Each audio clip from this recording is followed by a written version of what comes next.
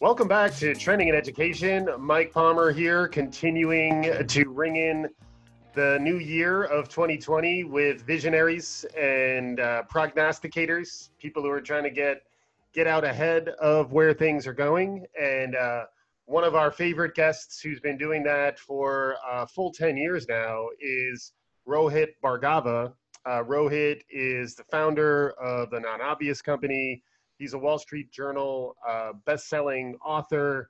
He's been writing the Non-Obvious Guide for 10 full years. He has many, many books to his credit. He's a keynote speaker, really wonderful guest on the show. And I would like to welcome Rohit Bhargava to Trending in Education. Welcome back, Rohit. Thank you. I always love having a chat with you. Awesome. And you've been doing the trend spotting thing formally through some kind of yearly release since 2011. So this is the 10th year in which you've looked out at what's going on in the world around you. You spent a lot of time with Post-its and collages. Your method is very interesting, and we've talked about it many times over the years. We could probably dig in a little bit more to it now. But 2020 must have been a fascinating year for you, considering it's your 10th year of looking for non-obvious trends. And it is the round number of 2020 setting us up for the next decade, which feels very space age and futuristic. What was it like setting up for your trend spotting book this 10th time heading into 2020? You know, the biggest difference, I think, was that it really felt like I was taking the greatest hits of the greatest hits, if you know what I mean. So every year, like you said, I do something pretty crazy if you think about it, which is I release a new version of the same book with 15 brand new trends. And so, Right. you know, logistically what that means is that I'm republishing this book with the entire middle section, probably about 80 pages, totally rewritten. So I essentially take out 80 pages from the last year's edition and replace them with 10 new trends. And so Right. every year I have 15 new trends, which if you do the math means well over 100 trends over the years. Yep. And this year, what I decided to do, because of the round number and being a decade and really it giving me a chance to look backwards, is I started by saying, okay, well, let's look at those 100 trends and let's see what the commonalities were between those 100 trends. Mm-hmm. And the benefit of doing that, and the reason why I think it worked in this case, is because every year what I've also done with my team is I've gone back, looked at the trends that were predicted and graded them based on whether they continued to have an impact on our culture and how we Right. think or not, right? So Right. there's been a lot of transparency. And so I know which trends, you know, they didn't all equally impact our world over time, right? Right. So a lot of people say, well, look, anytime you're doing trends, like, that's speculation, right? You don't know you just kind of put it out there. And a lot of Right. times what we see is people put these trends out there and then there's not a lot of accountability to say, look, did I get this right? Right. I've stolen your quote frequently of the Ask a Futurist whether their prediction has come true yet. Their answer is either yes or not yet. So thank you for that one. I've borrowed it liberally because it's pretty spot on. Yeah, it is. You know, and I read a lot of work from futurists, and look, they're not bad people, but I don't typically describe myself as a futurist because I haven't usually looked at things on that sort of time scale, but also. Yep. I really focus not so much on what could happen, but on what is happening that will happen more. Right. And it seems like it's maybe a small distinction, but Right. when I describe what a trend is, my definition of it is that it's a curated observation of the accelerating present. Yeah. And that's a big thing, right? Because what Mhm. I'm saying is, look, something's happening right now. And because that thing is happening and it's changing how we see the world or how we choose to buy something or how we choose to sell something or how we learn, right? Which is totally relevant for what we're going to talk about. Right. What does that mean for the future? And how do Right. I use that either myself as an individual or in my organization as an organization? Yeah, and I really like the idea of the accelerating present. It reminds me of William Gibson's quote, the future is here now, it's just not evenly distributed. You know, if you can sense where the future's already here, you know, in some ways you're not identifying things that will happen in the future. you're identifying things that are already happening today. It's just many of us aren't noticing those things, which I guess is where the non-obvious side comes in. So you've certainly whetted our appetite. So thank you for that. Because each year it's always fun to track the 15 trends, and there's nice charts and iconography in the non-obvious guides. They're also very practical guides. They tell you what this trend means to you, both as an individual, as an entrepreneur, as somebody in a bigger organization. Um, I was scanning through some of your mega trends, Rohit, and they all sound really interesting. I mean, you do a nice job of crafting the language here. Um, are there any that you feel are particularly relevant to learning or the broader field of education in the next 10 years? For sure. I mean, I think that to some degree, maybe all of them have some application in terms of Yep. learning and education. I mean, there's one in particular that is specifically about how we expect to learn anything faster. I mean, I called it Mm-hmm. instant knowledge. Mm-hmm. And that particular mega trend was based on a past trend from a past year that I termed light speed learning, which I know we Yep. talked about on the Yep. show. Mm-hmm. And instant knowledge is really the extension of that, that says in a world where we can get access to the information we need when we need it, what happens to the value of mastery and wisdom? Mm-hmm. And there's an upside and a downside, right? I mean, the upside is, look, I can access everything. I can watch that YouTube video super quickly and teach myself how to do the bare minimum I need to do, and I can sort of hack that, right? I can do Right. the growth hacking thing that, and hack my own education and Yeah. do that specific thing and maybe learn a language faster, or maybe do these things. But at the same time, I'm not spending that concentrated amount of time that really in the philosophy of learning is what it takes to acquire Yeah. that wisdom. And so Right. it really is this, like with many of these trends, it's not necessarily only positive or only negative. I mean, there's some positives and there's some negatives. Right. Right.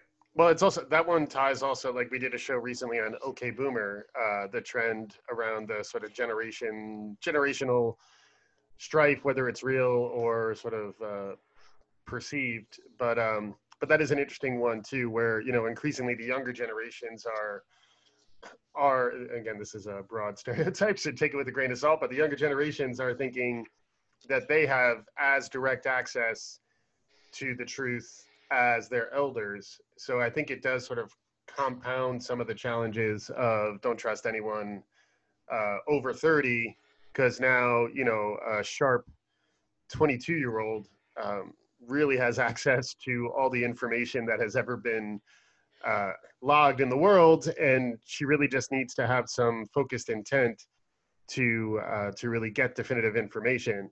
Yeah, Yeah. and what's interesting about that one, like all of the mega trends, is at the back of the chapter about it, I take a look back at what the past trends were that informed it, right? So Mm-hmm. if you look at that one in particular, there were 4 trends from previous reports that kind of factored into Mm. the curation of instant of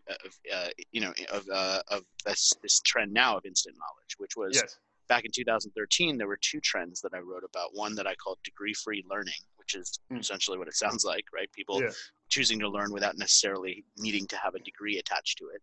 Yep. And something that I called method consulting, which was this idea that entrepreneurs and companies that were doing really well were now opening an arm of the company to teach others how to do what they do, sort of the Disney Mm. Institute type of Mm-hmm. mentality. Mm-hmm. And those were both in 2013. In 2014, I wrote about what I call distributed expertise, which was the idea that we now have access to expertise that was previously unavailable to us. Right. So now the modern example of that would be, like, I can go online and I could learn how to play the banjo from Steve Martin, right? Right. Yeah, Right. I didn't have access to that before, and now I do. Right. Right. Mm-hmm. And then light speed learning, which we talked about, which is we just learn everything faster. Right. And Yeah. now instant knowledge, right? So you Mm-hmm. could kind of see this progression to say that over these past several years, like when we elevate our thinking, this is the bigger, broader idea. Yeah. Yeah, no, it reminds me of when we were prepping. It reminds me of the idea of uh, writing for a smart audience. And speaking to someone who is not a dummy, someone who is playing with her head up and is trying to get a read on where the world is heading. When that is your intended audience, there's a different level of tone and perspective and in some ways strong opinions um, that I think there is a hunger for. I'd love to get your perspective on that because I do think non-obvious certainly comes across to me as a smart brand, and when you're putting these guides together.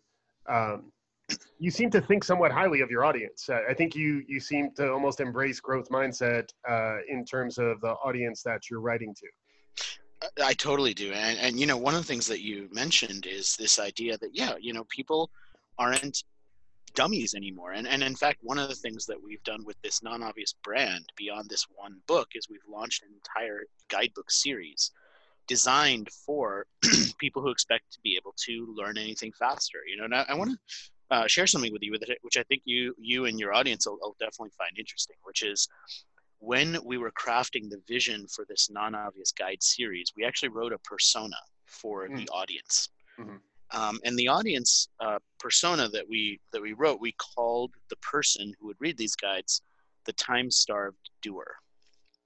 And I thought it'd be interesting to just quickly read you like maybe 2 or 3 lines of Sure. that description, right? So Yeah. we named, like with most, I mean, look, I grew up in the marketing world. And so Yeah. when marketing people write personas, like we name the person we're writing Yeah. about, a fictional name, right? Like that's the Sure. persona. Right. So in this case, the persona was named Arya. Mm-hmm. And it goes, Arya is about to start something new. She's curious, ambitious, and willing to learn, but doesn't have a lot of time for it. Her title doesn't define her, nor does her age. If there's anything that defines her, it's the belief that she's smart enough to learn just about anything quickly. Mm. She's no dummy. Yet she doesn't describe herself as an expert at everything and knows sometimes she needs help. Mm. Like that's the mindset, right? Yeah. And so that's what we were trying to write for. And I don't think that a lot of quote unquote guidebooks that are written for business audiences are written with that mindset in mind. Right.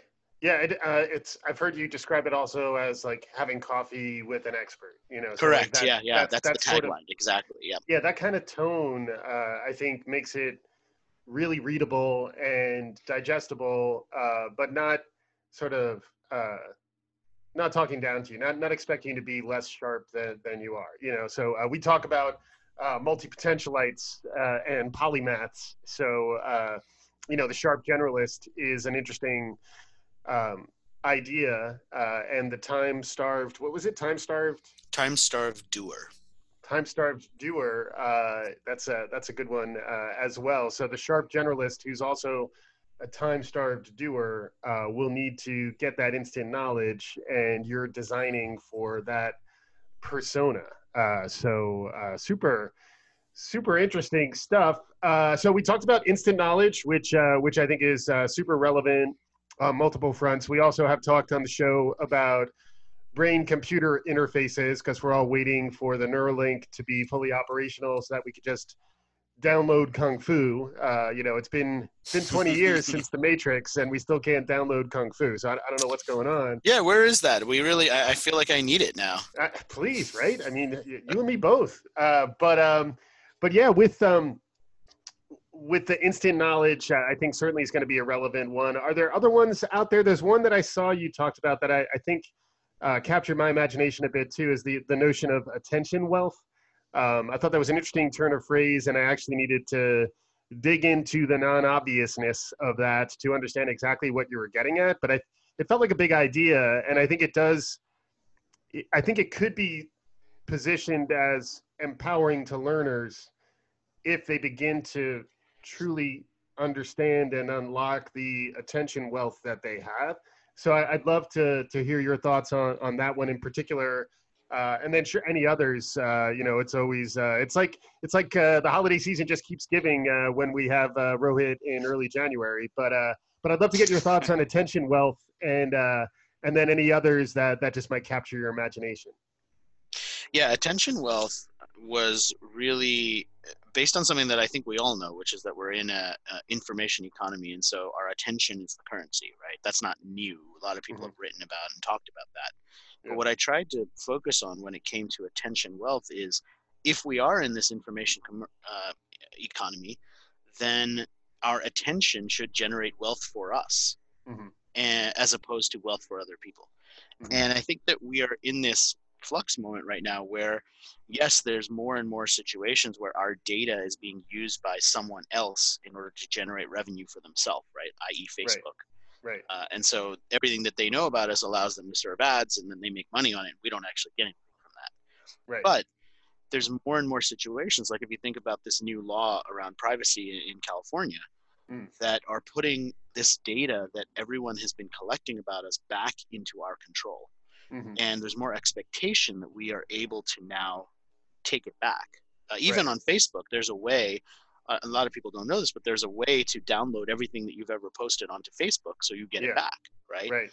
Right. And these things didn't necessarily exist several years ago. Right. Even though Facebook's had that for a long time, it's just buried. Right. But because that is happening now, like, we have the ability to say, look, my attention is worth something. Yeah. And when I know that it's worth something and I have the ability to control it, now I can decide who gets it, Right. more strategically, Right. based on who's willing to reward me for it. Right. And that Well, is and one of these elements of attention wealth that I think is really interesting. yeah, for sure. And the other aspect that I think is super interesting is that um, when you think of it as wealth, you start understanding how to be judicious about how you spend it, which is the other thing that I think is a really powerful insight too. Where like if you think of all the times when you're absently surfing the internet or playing some mindless game on your mobile phone, you know that same wealth that could be spent learning a new skill or staying current on some employment trend that might change the prospects for your future career. I mean, obviously, we don't need to be maniacal about our judicious use of our attention. There's times when it makes sense to kick back and relax, but it is interesting to think that all of us have the commodity that is in question, which is our attention. And if we can get, I liked when you were talking about getting control of it. And in a lot of ways, that is, I would view that as a learning trend too, like getting more intentional and efficient about how you use your learning time.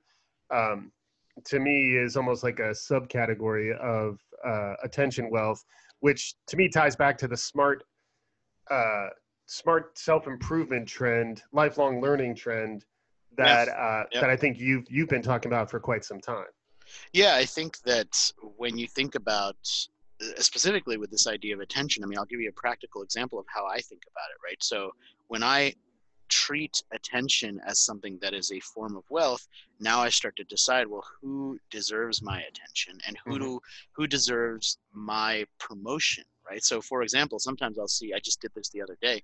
I saw a headline that I thought was just so evil because it was designed to manipulate people. Mm. And so I took a screen grab of it and I shared it with my sort of friends and audience on social media without a link. Because I Mm. said, look, this made me angry and I wanted to share it, but I don't want to give them a link that Mm-hmm. now gives them more audience, because that Yep. means it's working. Mm. So, Yeah. making those sorts of choices to say, look, I can just take a screen grab of it, I can share it.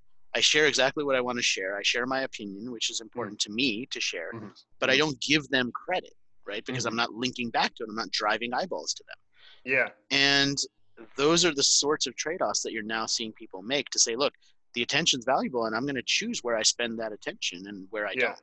Yeah. It reminds me of we talked recently about digital literacies and some of the work of Doug Belshaw, who's super interesting guy out of the UK, but he's characterized digital literacies as 8 things. There's like almost like Howard Gardner's multiple intelligences, but the idea that there's an entirely new set of mindsets and skill sets that are hugely relevant to engaging in the attention economy that we're all living in.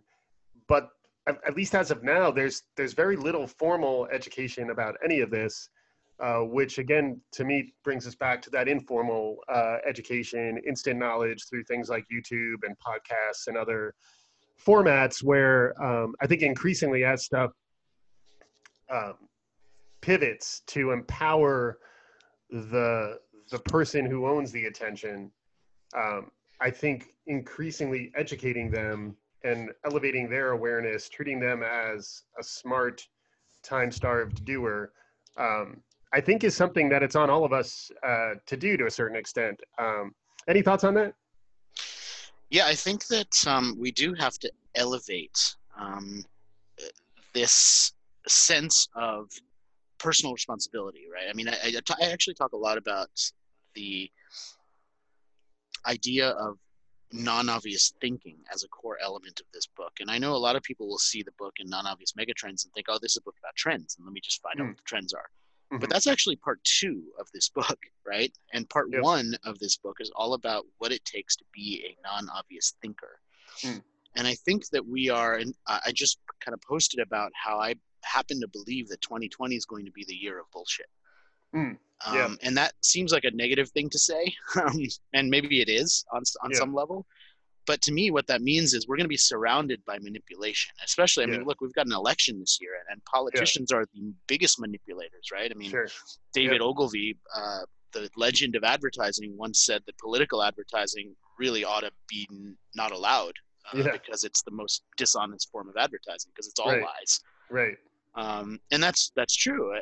And they do things with that you can't do. Like I can't take out an ad saying that my competitor sucks and believes that children should not be allowed to grow up, right? But you can take out political ads that say that stuff. Right. And it's this weird double standard that's just like everybody's doing a money grab, and that's just wrong. But what it means, I think, is when we're in this year of bullshit, we have to be strategically skeptical. And that, to me, is an element of being a non-obvious thinker, not being jaded, right? Not being just like so skeptical of everything that you can't really even trust anyone. That's not a good way to live. Like nobody wants to live like that. But I think we can be strategically skeptical and look at something and say, hey, wait a second. Like, is this actually right? I mean, one of the examples I used, which was this great article that I came across this week, was all about the most popular list on Netflix. And if you look at like what's most popular, the most popular shows of the year on Netflix, one of the things that you notice is they seem to have a strangely high percentage of Netflix original shows, as opposed to other stuff that's on Netflix. And many of the most popular shows of the year, quote unquote, are things that came out a couple weeks ago. Right. So, like, how could it be the most popular show of the year if it's only been out for a couple weeks, like, as opposed to things people have been watching all year, right? So, like, these sorts of things should make our bullshit sensors go off, so that we kind of start thinking, hey, wait a second, is this true? Right. Yeah. Well, and that speaks to the underlying crisis of trust that's out there too, where like people don't know where to turn for the truth these days, which is where I think some of your trends, even the one revivalism, seemed on point about that, where folks are almost gravitating back to simpler truths and more personal understandings of the world around them. In part because I think when you do more of the mass media, social media side of things, it just seems like there's so much noise there that you almost want an antidote to it. And I do think there is an opportunity for smart brands to help provide the curation function that the non-obvious editorial staff is trying to do. So even when you were talking about a curated perspective on the accelerating present, it does seem like an age of curation is certainly upon us, and which is why guidebooks like the non-obvious ones, I would imagine will do well. I hope they do well in the coming years.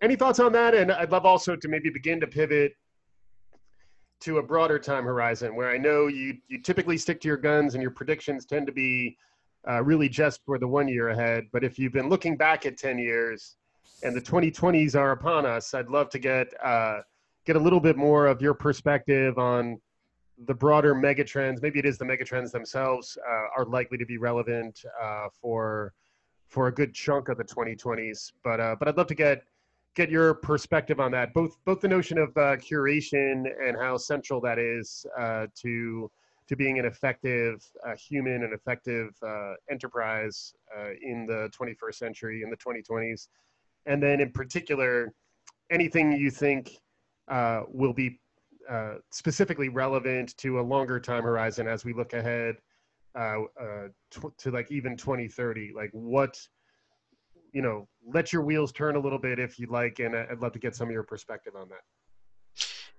I do think that curation is a huge opportunity for not just organizations, but also individuals, because a lot of times what we have heard, and look in the marketing world, one of the big trends of the last decade has been this shift towards content marketing. Mm-hmm. And the idea behind content marketing is pretty simple. It says, look, marketing works best when you actually have something of value to say instead of just pushing ads out there and trying to demand attention, which makes sense. But in a world where more and more people are creating quote unquote content, the challenge becomes which of that content is crap and which of it's good. And so we need more people and more organizations to become curators. Mm-hmm. And I do talk a lot about this word of curation and the role of a curator, because most people, if they're familiar with it at all, know it from the world of museums. Mm-hmm. And the principle's sort of the same, right? I mean, a curator at a museum takes 200 pieces of art and says, we're going to show you these 20 and put the rest into storage, because these 20 tell a story that is part of the exhibit. And that's what a curator does, right? The curator says, this is what you pay attention to, and we're going to remove the rest of it so that we can tell you something meaningful. They don't take all 200 pieces and stick them up and say, here you go, here's everything. It's not a buffet, right? Right. And that, I think, is a technique that we all can start to use with our ideas, and specifically that organizations can use to say, look, we are delivering expertise, particularly in a B2B sense, right? Particularly in a service-oriented sense where what you're selling is expertise, not necessarily a product. Right. Because if you're selling expertise and you're able to take that role of a curator, which is something I try and do in my weekly email that I send out every week, right? I say, I read hundreds of stories and I find the 5 that are most interesting and underappreciated, things that you probably haven't heard.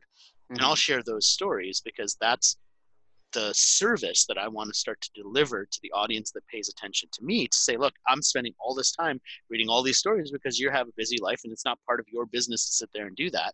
And so if I can be helpful by doing that for you, then now I can deliver value, right? Delivering value to time-starved doers everywhere, which is great. And then what about the longer horizon? Any thoughts? As I was mentioning before we started recording, now that it's 2020, it does feel like we're living in the future. And, I want my Matrix downloads, as I mentioned before. I want my levitation boots. I want it all. And it does feel at times like maybe we're not as far along as we could be. But then if you start thinking about the next 10 years, it feels like science fiction, it's going to be happening everywhere. And I'd love to get your perspective as a curator, as a storyteller, as someone who understands some of the narrative elements of looking ahead to what's on the horizon.